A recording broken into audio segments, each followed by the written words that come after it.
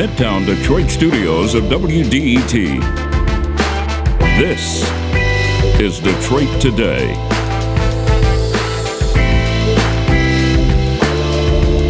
We'll be joined today by Congresswoman Debbie Dingell, who'll talk with us about what is going on in Washington post-impeachment and about what we're seeing in the Democratic presidential primaries as they make their way toward Michigan. And can we finally change the primary system to be fairer to voters in states like ours? That's all next on Detroit Today, but first the news from NPR.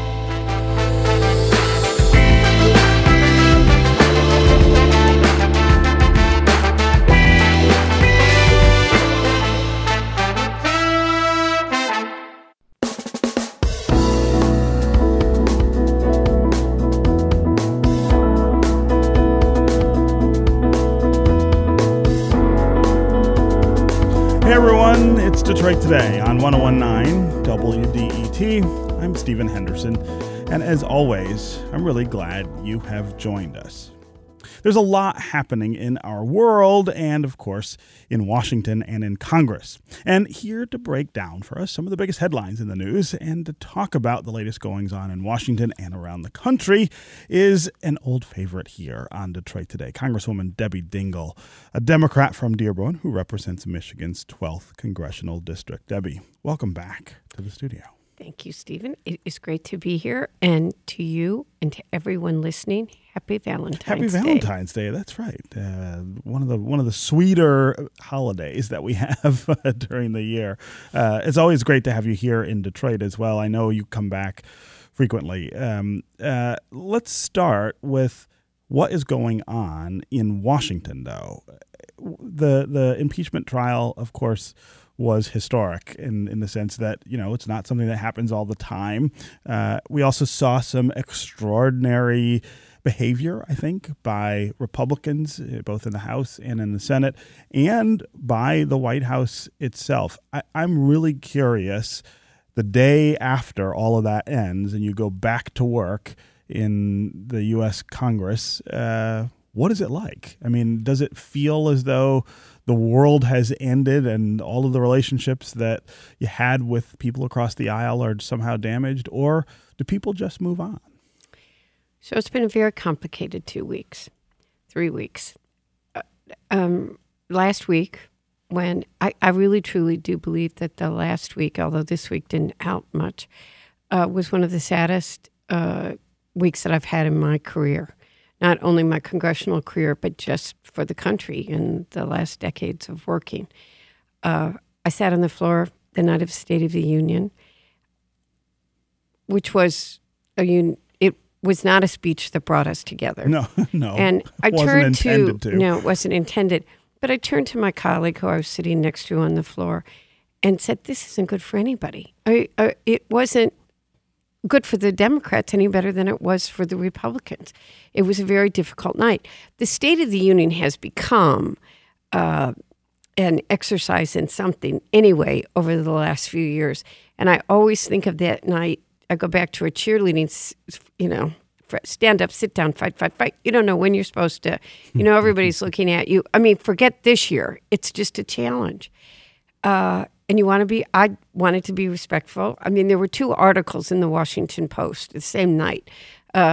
Most Democrats remain seated, except for Debbie Dingell, who the president had and who was moderate. So that was there. But then there was another article that described me the way I was sitting without an effect in my face.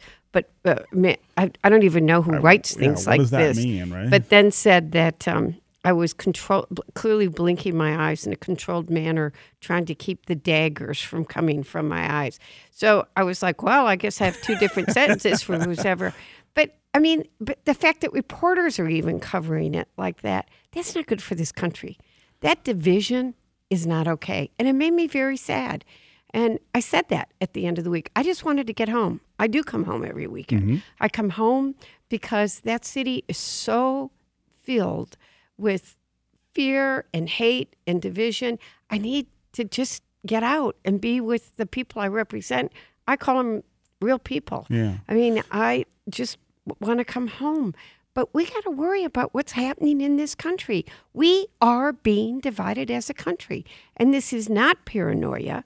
We need to understand that Russia is trying to divide us as a country. And we all need to think about the division we are feeling in this country right now. So give us a sense of what it was like on the floor in the House during the State of the Union. A lot of Democrats said, I'm not even going because I don't want to be part of this show. I don't want to sort of imply that this is okay with my presence. You were there. What was it like? So, first of all, people need to know who I am. And I go, if there is a joint session of Congress, the people of my district elected me to serve. And I think unless there are extenuating circumstances, you go. I got attacked a number of years ago for going, from some members of my Arab community when the Israel prime minister was there. And I told him, I go. I don't agree with him. That night was, the tension in that room was, you could cut it. And yet I had many good friends on the Republican side as well. And I have spent more, a Republican said to me while I was over there, I said, oh, Democrats are coming back over here now because the impeachment's over. And I said, I never stopped coming over here. I used to spend more time over here than I did on the Democratic side to begin with. And he looked at me and he said, you are right. You have. And so, I have done that before and I'll do that again. But that night was I felt it, that it wasn't good for the country. I think the moment that bothered me more than anything was when the president said that he was doing everything that he could to protect people with pre-existing conditions. When we know that he's in court right now trying to take away protections, undermining it, has repealed it. One of the things is, how do we talk to people about what's really happening? He said he would protect Social Security and Medicare and Medicaid. And yet we get a budget that would take $1.6 trillion out of those programs. But I don't want to get into a tit to a tat. Mm-hmm. That's part of the problem right now. But we really are protecting some very fundamental things in this country. And quite frankly, they are so fundamental that we are protecting freedom of religion. We are protecting freedom of speech. We are protecting freedom of the press. And I never thought at this point in my life that fundamental principles of our democracy would be under attack the way they are. My guest is Debbie Dingell, a Democrat from Dearborn who represents Michigan's 12th congressional district in Congress. We're talking about what's going on in Washington post-impeachment. Is there an opportunity, perhaps, to put some of the bitterness aside that we saw during the impeachment trial and then again on display during the State of the Union and try to get some of the nation's business done? If you want to join the conversation, give us a call. Tell us what your reaction is to everything that's happening in Washington right now. Do you think pursuing impeachment was the right decision for Democrats? And now that the Senate trial is over, what do you think will happen next? Also, what's your reaction to the controversy with the Department of Justice and President Trump's interference for shorter sentences for some of his friends? That's something else we're going to talk about in a little bit. Also, give us a call and tell us what you think of the Democratic presidential primary so far. We're also going to talk with Debbie about that. Just a few weeks now before we get to ballot here in Michigan in that contest. What's on your mind about what's happened so far? What do you think about the process that we indulge every 4 years to try to choose nominees on the Republican and Democratic side? Do you think it's something that should change? Should Michigan's place in all of this be different than what it is? Should it be earlier, or should it maybe be later? If you want to join the conversation, the number on the phones is 313-577-1019. That's 313-577-1019. You can also go to the WDET Facebook page and put comments there, or go to Twitter and hashtag Detroit Today, and we'll work you into the conversation. Before we get to listeners, Debbie, I want to talk about what you think might be next in Washington. Is there an opportunity to get some things done, even as a demonstration, perhaps, that the whole thing is not broken? I mean, do you have enough people on both sides who could say, yeah, it's an election year. Yeah, we just had this really bitter proceeding in the House and Senate, but let's show people that we're still at work. I think we have no choice. Our job is to work for the people. I think this is going to be a challenge, but I think that the president himself has said that we've got to lower the cost of prescription drugs. The Senate, Mitch McConnell and Senator Zara have said we have to, and we have passed a bill, H.R. 3, on the House side. I think we could end up with two different versions, but I think every one of us, Republican and Democrat, have to do something about lowering the cost of prescription drugs. I got I got my bill for the month. My inhaler, the copay was $300 some. Oh my goodness. And it like stunned me. And I've got good insurance. I keep thinking about that mother who told me about how she couldn't afford the price of the inhaler. I hadn't realized the copay had gone up that high because it was the first bill that I have gotten. And I'm luckier than most. I mean, it stuns me. But think about that mom working two jobs that's got a little girl that needs that medicine. It's prescription drug costs and visits and procedures as well. I'm not going to tell you that we can. I mean, I'm very worried about healthcare. I am somebody. I think we're going to. I believe in universal healthcare. I think every person's got a right to affordable, quality healthcare. The Medicare for All discussion has been totally by presidential candidates, some of who don't know what they're talking about, and everybody's afraid of it right now. And we're not going to be able to have a real conversation about what we have to do in this country until after this election. That's a fact. We should be doing, and I think we will still try to do in the House. The Affordable Care Act wasn't perfect. And we need to have what our vision is for the long term is that everybody can go to the doctor when they need to go to the doctor, not have to worry about whether they can afford a test or their medicine. But we have people right now that did get access to insurance, whose premiums are way too high. Their deductibles, their deductibles are way too high, and we got to do something about it. But you asked me for the truth. The truth is we're still trying to repeal the Affordable Care. Not we. I'm trying not to be partisan today, that it's not we, the Republicans. One of the first things they did was repeal the Affordable Care Act. We didn't let it happen. And we've got to protect people. We've got to protect Healthy Michigan and the Medicaid issue. We cannot let them, they want to do block grants on Medicaid now that could end up hurting these programs that gave us Healthy Michigan. But can we get it done this year? That's going to be a bigger challenge. I think we can get lowering the cost of prescription drugs. I was going to say, the prescription drug issue, there isn't anybody who says they don't want it. Now, that, of course, doesn't mean that there's unanimity on how to do it, right? I mean, there's always this sort of push and pull about that's what, everybody says, we don't want to take insurance away from people with pre-existing conditions, and yet they keep voting on things or going to courts that do exactly what they say they don't want to do. I think the cost of prescription drugs is real. I will also tell you, though, Mitch McConnell said we could work on infrastructure. We do, to quote the governor, not me, we need to fix the damn roads. And it's getting better, it's getting worse, not better. And if we could do something, the Democrats in the House have released a framework that maybe we could do something on. And it's not just our roads and bridges, which we all know are bad, but broadband, fixing our schools. We've got to do things like that.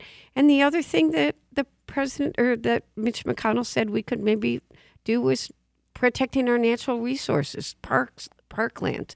I'm really proud of the fact that I've got a couple bills that are very bipartisanly sponsored. RAWA, which has the sportsmen's groups and all of that, and the National Wildlife Foundation, LCV. I'm bringing people together. We've got to do stuff like that. And we got to do a lot of things to protect our environment. But can we get them done this year? I don't know. Yeah. But I hope we can do the parkland. No, it's always sort of dicey in an election year anyway. Let's go to the phones here and start with Heather in Ferndale. Heather, welcome to the show. Hi. First of all, Debbie, I want to offer my condolences on your loss. This must be a very hard day for you. Thank you. But Barr is not going to be in front of your Congress or the Judicial Committee until March 31st. That's so far away. They are doing so much damage to this country, and people are losing faith in that our elections are going to be safe and secure. Between Barr and McConnell around Trump, we're just in very scary times, and I feel like Congress needs to be more aggressive on this. Heather, thanks for the call and the comments. Of course, for the other listeners, Heather's talking about the Attorney General, William Barr, who is the person who went and interfered in the sentencing proceedings for Roger Stone, presumably on the behest of the president. He is now going to appear before House Judiciary, but as Heather points out, that's not happening until the end of next month, which I think makes people a little frustrated because I think she's right that things are happening so fast and so frequently that it seems like we're in a state of emergency when it comes to things like the rule of law. Well, we are in a state of emergency on the rule of law, and I'm going to answer her question now, but we can talk about that down the road. The House of Representatives passed H.R. 1 last year. It was one of the first things that we did, which addressed a number of the issues that you were concerned about. I have been very clear that I'm worried about the Russians trying to divide us, their interference in this country. Our law enforcement agencies, the FBI, and others are warning us that we know that they are trying to do things. I think that each of the secretaries of states in this country are working very hard to make their systems secure. I was somebody who introduced legislation which was included in H.R. 1 that would require paper ballots. I think we should be going back to paper ballots in every state. Keep saying that, and I'm working towards that. I could get it. I'm as worried as you are. I wish I could say to you, oh, it's going to be okay. But because we are worried about it, we are doing everything we can to work with people across the country to watch what's happening, to make sure that systems are safe, systems are being protected. Secretary of State's Republicans and Democrats don't want to see that kind of chaos, that kind of people being worried. We've got lawyers that are setting up teams in every state because we know that voters are going to be challenged. We saw that last year that people were taken off the rolls. People who had registered to vote were denied the right to vote. We are working on all of those kinds of issues. The issue that I'm worried about all of those, but the issue I can't get my arms around, and the one that scares me even the most, is Facebook and social media, where we know they bought ads, they lied, and they distort, they use it as a tool of misinformation. I'm asking everybody. I saw a Democratic or a Facebook posting this week that was claiming that I was doing something, and I actually later had reason to believe it may have been a Democrat that was passing it on. We all have to be very careful to not pass on misinformation. The Russians and others are trying really hard to do that. And Twitter has said that they're not going to do it. But Facebook is not taking it down. And they were the biggest source last time. We have doctored videos that we know are doctored videos. They know are doctored videos, and they refuse to do anything about it. So not only do you have a right to be concerned, I am, in case you can't tell, my emotional level goes up very high. We need to be worried, and every single one of us has got to work hard to protect this system. And Secretary of States, I think, are doing their jobs that they can do, but all of us have to police Facebook and not let people get away with lying and bullying and disinformation. We're going to take a quick break, and when we come back, we are going to continue our conversation with Congresswoman Debbie Dingell. We're going to talk a little more about what's going on over at DOJ, and then we are going to talk about the Democratic presidential primaries. Just a few weeks before we vote here in Michigan, but does the whole system need an overhaul? Should we be doing this really differently? Stay with us on Detroit Today.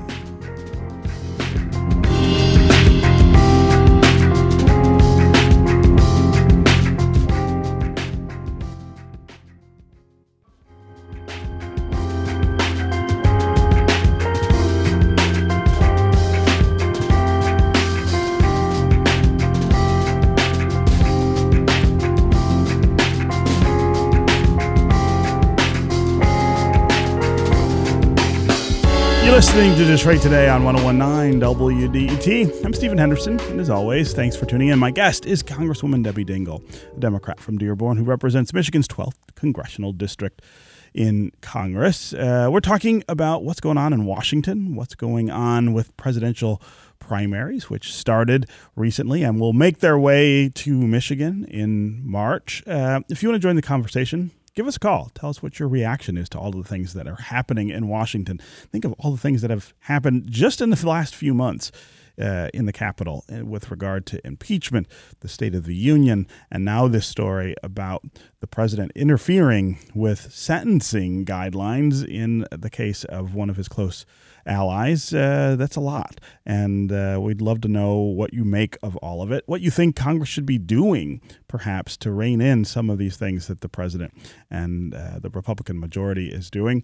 Also, give us a call and tell us what you are thinking about the primaries. Are you paying attention even yet to the Democratic presidential contest? We've seen Iowa and New Hampshire go to the polls. South Carolina and Nevada are next. Michigan will go in March. Is this the way we should be doing it? Do you think that makes sense, the way that this is ordered? Or do you think Michigan should play a different or more prominent role? Or do you think that Iowa and New Hampshire, which have had first crack at this for such a long time, maybe doesn't make a lot of sense? In other words, that those are states that aren't terribly representative of the rest of the country and maybe then should not lead off the voting and have such a profound influence on who's still around by the time they get to places like Michigan. As always, the number on the phones is 313-577-1019. That's 313-577-1019. You can also go to the WDET Facebook page, put comments there, or go to Twitter and hashtag Detroit Today, and we'll work you into the conversation. Before we go back to listeners, Debbie, I want to get your reaction to what we've seen so far in the primaries. It's been a little more chaotic than I think people anticipated, and it's been a little more uncertain. I think at this point, with two contests down, it seems really unclear what will happen in the next primaries. Sometimes that's okay. It happens. It happens every once in a while. But there does seem to be something particularly uncertain about how the Democrats will come together around a candidate who will do well in November against the president. So I have several different thoughts on this subject. I think each of the states needs to be discussed in their own context, which is that Iowa did nothing to give anybody confidence about election security. It was mishandled. It was a disaster, and it can't be said in any other way. New Hampshire was a real election, and it shows you that people have different feelings about different candidates, and so I feel good about the integrity of the election in New Hampshire, and that we have a lot of voters who have different feelings and feel strongly about different candidates. But I will also tell you that I am more energized, I swore, after 2008, when I joined Carl Levin in trying to change the presidential nominating system, which I believe to my very core must happen, that it was such an awful experience. I was never going to do it again. And I'm back. And I believe then, and I believe now, that two such small, disparate states shouldn't have the impact that they do. And you're saying, oh, these two states are, does it show that the system is? We have two states that don't represent the diversity of this country, don't represent the politics, the regions, and yet you're saying to me it's a disaster. Well, no, two small states voting doesn't send us any kind of message, and we've got to change the system. I believe that we need to, each region, each state should have an opportunity to go first every few elections. Sure. So we need a system. Is it a lottery? Is it a regional primary that lets every region have the opportunity? People need to realize that Iowa and New Hampshire, who are small states that don't represent the diversity of this country, and diversity is not just diversity is many different things. Sure. It's farmers, it's manufacturing, it's labor workers. There are a lot of things they don't have. Iowa does have farmers, but sure. But they don't have auto plants, or they have some auto plants. But I mean, every state's got its own issues. And presidential candidates live in those states for 2 years. Yes. Now, Michigan never used to see presidential candidates because now Donald Trump listened more than Hillary did 4 years ago, because nobody believed me when I said it's not just, I predicted Donald Trump could win Michigan, and everybody thought that I was crazy. Mm-hmm. We're suddenly now state number one. We are going to be the New Hampshire primary of the general election, and we're going to see candidates here. Yeah. But every state has that right. So I can remember in 2008 having this conversation with you. And you told me I was crazy, including on election night. Right. No, that's in 2016. Oh, I'm talking about in 2008 when we were talking about the primary. Oh, the primary. And how screwed up the system was. And I remember there seeming to be sort of a critical mass formed around the idea that we could do it differently. And then we moved up our primary and got in trouble for doing it. We didn't really get in trouble. Senator Levin called me yesterday, and we are doing an op-ed for the New York Times, which my name's going to be on, but Senator Levin really wrote this. I mean, I agree with everything in there. And this fight I am going to take on, I'm going to do in Senator Levin's name, because he has seen this system as being broken for 3 to 4 decades. So I do this in his name because he is someone that's really tried to do this. You have to start at the beginning of the game. You can't change the rules in the middle of it. So that's one of the key factors. Mm-hmm. But we did. The Republican Party chair in Michigan then, with Saul Nunes, agreed. We took it on in a very bipartisan way.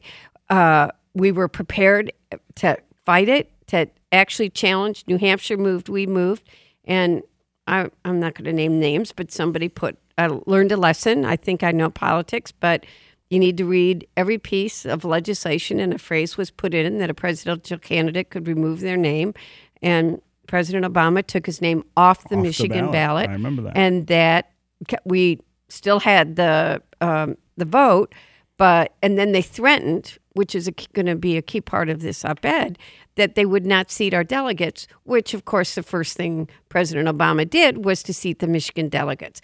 They try to use this threat. Well, no state should have a lock on going first. Yeah. Every state deserves to have that opportunity to have someone listen to their issues. Retail states, smaller states are a good opportunity for retail politics, but you can find that in other states. Mm. And so we've got to have a system that gives every state that opportunity. So do you think that the combination of the kind of chaos we saw in Iowa, which got a lot of people's attention, and the enhanced discussion about these states that monopolize this first in the nation primary and caucus thing, do you think there's an opportunity? I mean, will we see it change before 2024? I think there's an opportunity. I will never say, yes, this is going to change, because it's there been are a lot of things fight, that would but have to I'm fall never into place. going to stop fighting for it until it does. This is going to be, Senator Levin has done this, and I am right there at his side. A system has to change.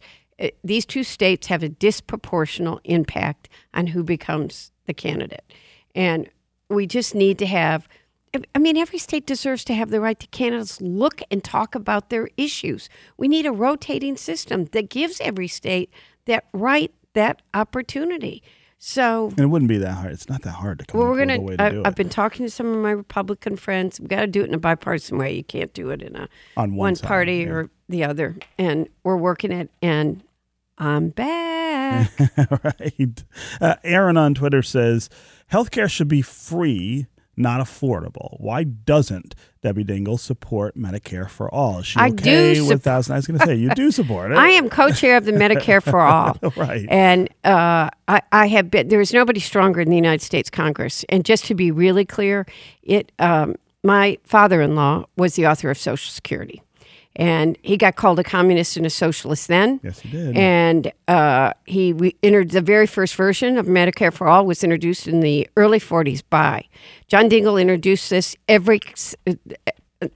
every session of Congress. And I want to make it really clear, I believe in Medicare for all. But I'm going to tell you that because of the way the presidential debate has been held this year, people are afraid of that discussion.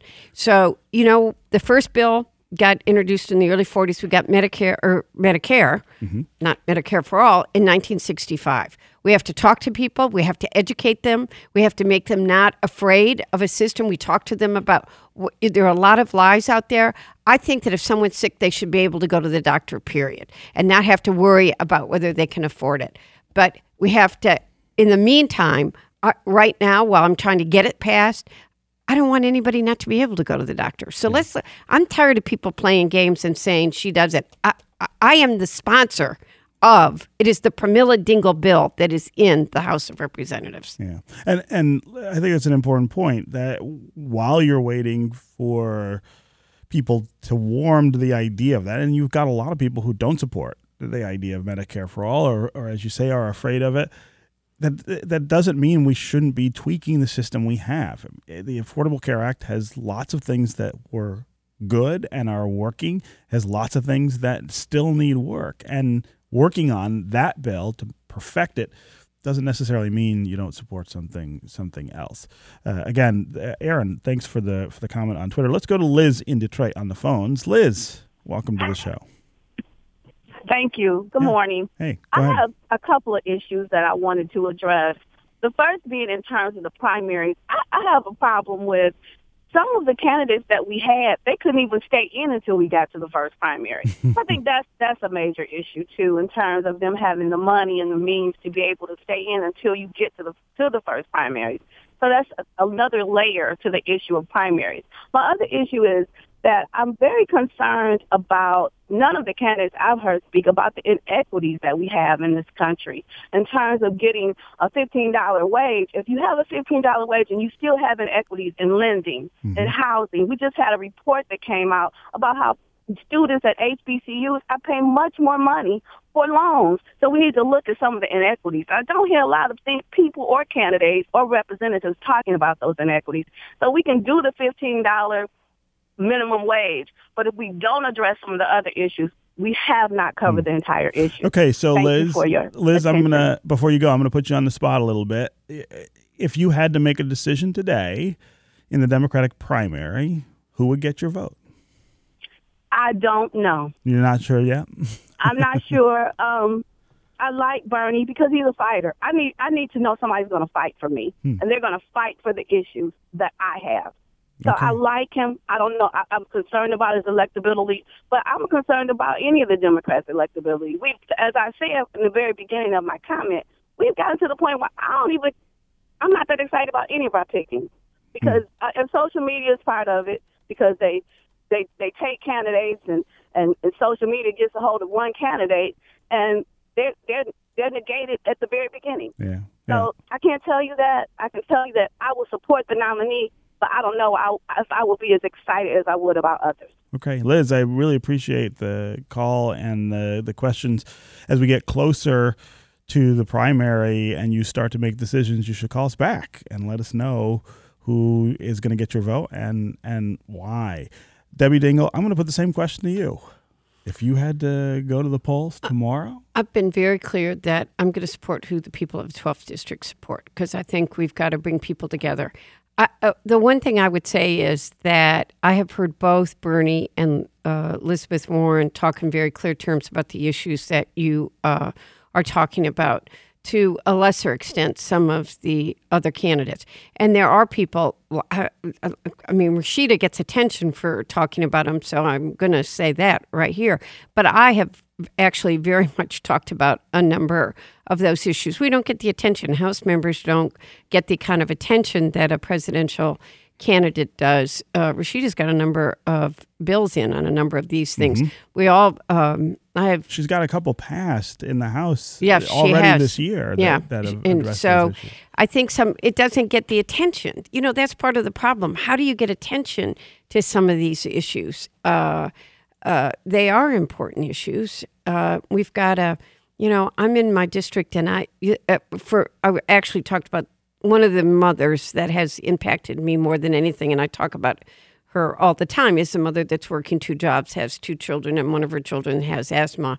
But we do need to talk about it. It is these people that pay the most. It's one of the concerns I have as we talk about every bill. You talk about global climate change, and I've got a bill in there that would, by 2050, make us carbon neutral. But I also worry that price not be on those who can least afford it. We need to worry about that in almost every public policy action we're doing. Who pays the price? Yeah. So I am very worried about it, but some of the candidates are talking about it.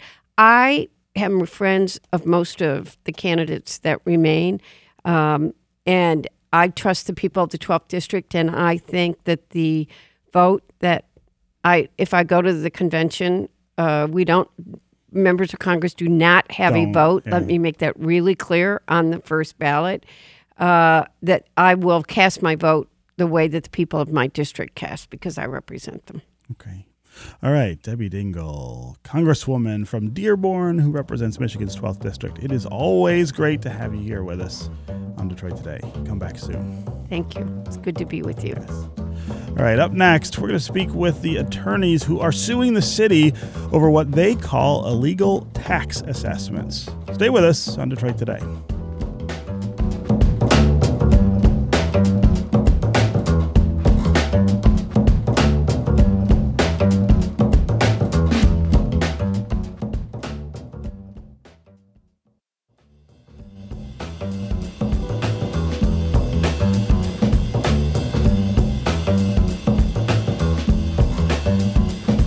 You're listening to Detroit Today on 101.9 WDET. I'm Stephen Henderson, and as always, thanks for tuning in. Attorneys and activists are suing the city of Detroit over its overassessment of thousands of properties in the years following the Great Recession. It's an issue they say contributed to people losing their homes to tax foreclosure. The lawsuit claims the city failed to notify tens of thousands of homeowners of their right to appeal their assessment notices, meaning they had no time to make their case. This comes after a study that found that between 2009 and 2015, a majority of homes in Detroit were overassessed. And it comes after a Detroit News investigation that said the city overtaxed homeowners by at least $600 million in the years following the recession. Joining us now to talk more about this lawsuit is Bernadette Atua-Ene, who is a professor at Chicago-Kent College of Law. Bernadette, welcome to Detroit Today. Thank you.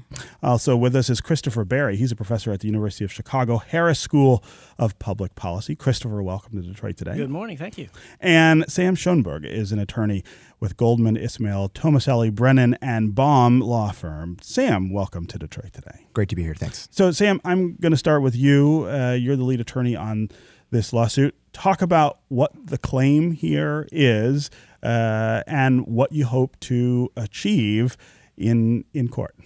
Sure. So the claim is about constitutional due process. And the basic issue there is the U.S. and Michigan constitutions guarantee due process of law if the government's going to take your property. And that includes notice and an opportunity to be heard. And in 2017, when the city of Detroit was sending out its property tax assessment notices, which it had to do by law, they had to give people an opportunity to appeal. Every single notice stated that the deadline to appeal was February 18th, 2017.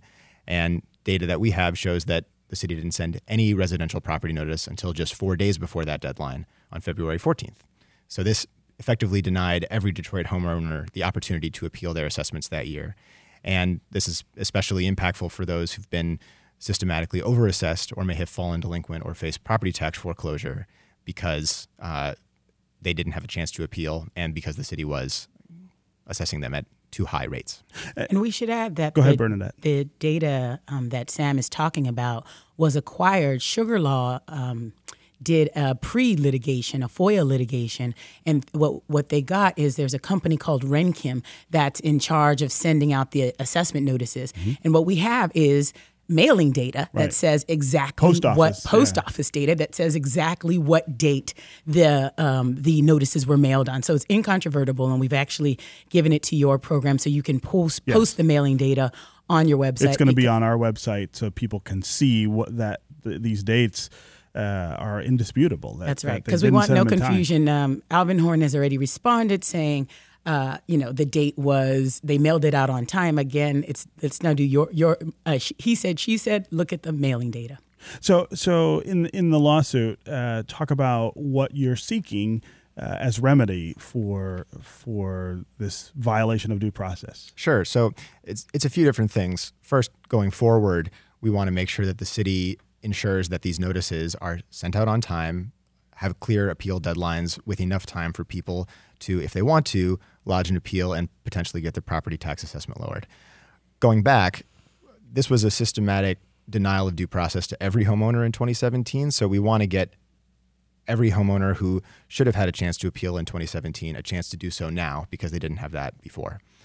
We're also hoping for those who were overassessed that year or face delinquency or are subject to property tax foreclosure, which with it comes with a host of fines and fees and interest payments. We're hoping for money damages to redress that imbalance. And when you talk about that money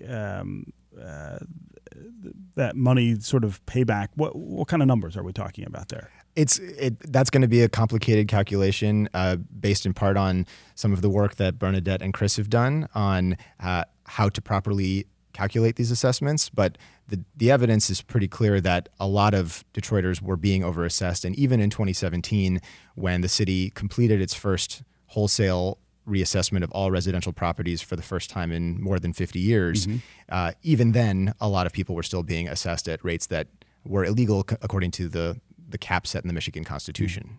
Christopher Berry, your work has been about sort of trying to put all this together in terms of what happened and why. Talk about what your study shows us. Sure. So first I want to say I'm not directly involved in the lawsuit. I'm a person who researches property taxes. Right. And at my center, we began in Chicago a few years ago and have then broadened our research nationally. And I've just finished a study on Detroit where we were investigating whether the reappraisal process, which many have said has fixed the problems of overassessment in Detroit, whether in fact that is true. And what we find pretty clearly is that it hasn't. And that while average assessments have gone down a bit since the reappraisal, the assessments on the lowest valued homes have not, and that a majority of homes that are low valued, and here I'm talking about $20,000 or less in sale price, continue to be assessed in excess of the constitutional limit, which is 50% of their value. So there have been improvements on average, but not for the people who need them most. And why is that happening? I mean, that's one of the things that I think comes out of these stories is what's the explanation for the city's either inability or unwillingness to do this in a fair way? Well, I think we cannot know for sure the precise answer to that question because the assessor's office has not been completely transparent about exactly how they are producing the assessments. So we can't exactly know what they're doing wrong without knowing what they're doing. However, I will say the assessor's job is a hard one, and getting these numbers right takes some skill. And if we had some sense of what they're doing, we might be able to, I'm sure there's ways to do it better. But the reason it's hard is because often knowing exactly why some homes are priced more than others requires a really good data, and the assessor's office may just not have that data. Yeah. Bernadette, one of the things that I think is really notable about all this is, of course, it becomes clear as a result of the massive devaluation of property that happens in the city as a result of the recession. And, of course, that's worse here in Detroit than it is in maybe any other city that you can think of. What has the city said to you about how this happened and why the assessments were not reduced to reflect that loss in value? I mean, it's this strange and cruel double punch, right? You lose most of the value in your property, which is something that's happened to lots of people in the city, and then you are also overassessed for taxes, and in some cases to the point where you can't even pay those taxes and you lose your house. I mean, it really is unfathomable what happened. What does the city say about why this wasn't handled differently? Right, and so in 2008, after the Great Recession, we all know that housing prices plummeted nationally. but they took an especially deep dive in Detroit. And at the time housing prices were taking a deep dive, that's the very same time that Detroit was going through the largest municipal bankruptcy in U.S. history. And so the assessment division did not have the resources it needed to do what it was required to do by the Michigan State Constitution, which is to assess all houses at no more than 50% of the property's market value.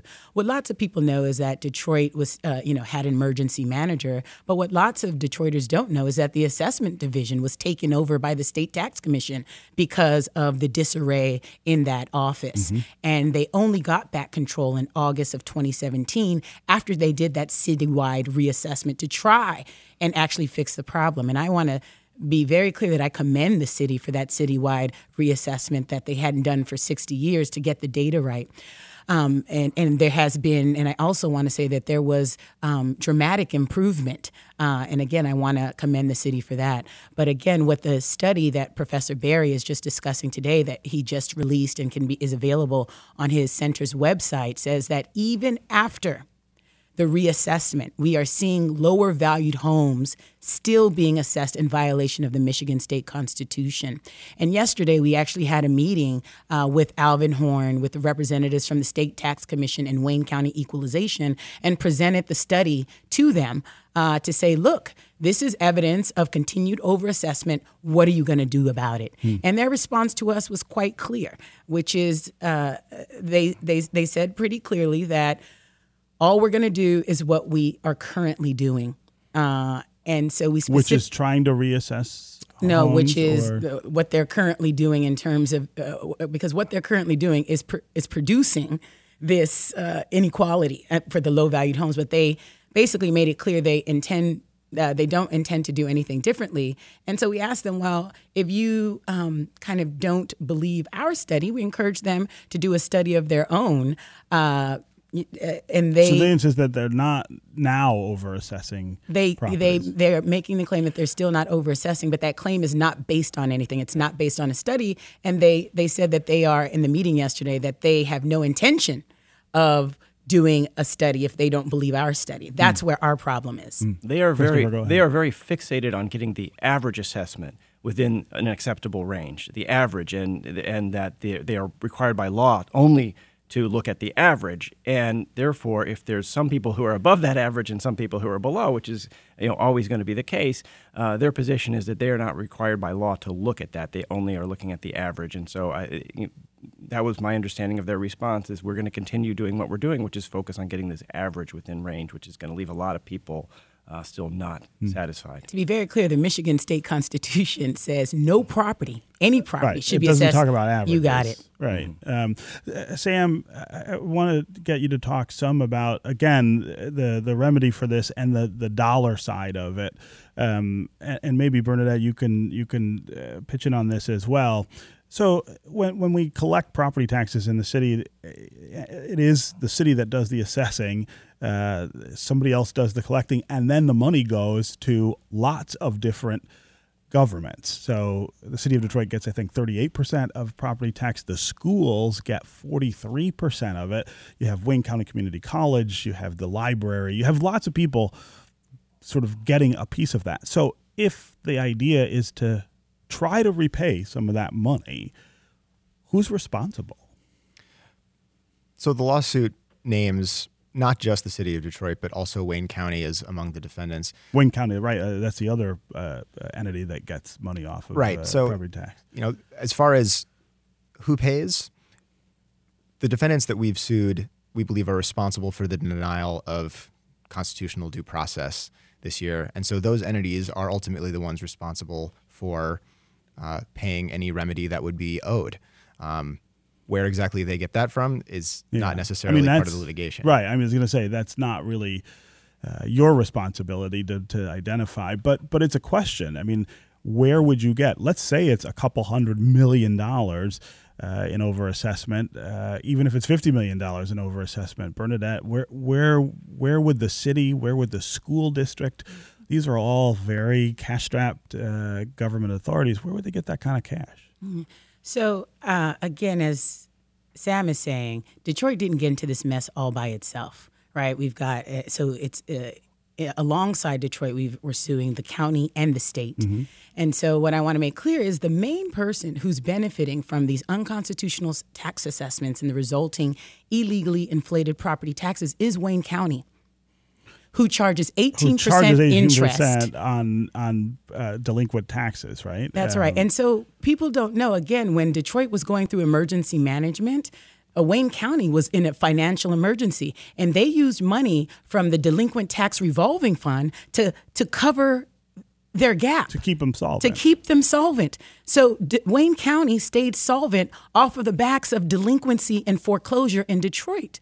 So one of the claims of the lawsuit is an unjust enrichment claim. Right. So you're asking where the money needs to come from. That's exactly where the money needs to come from. So you think the county should be responsible for paying that? Well, in our lawsuit, we have, again, listed them as a defendant, and the claim is an unjust enrichment claim. They were unjustly enriched. Okay. All right, Bernadette Atuanene, Christopher Berry, and Sam Schoenberg, thanks for being here with us on Detroit Today. Thank you for having us. Thanks for having us on. Thank you.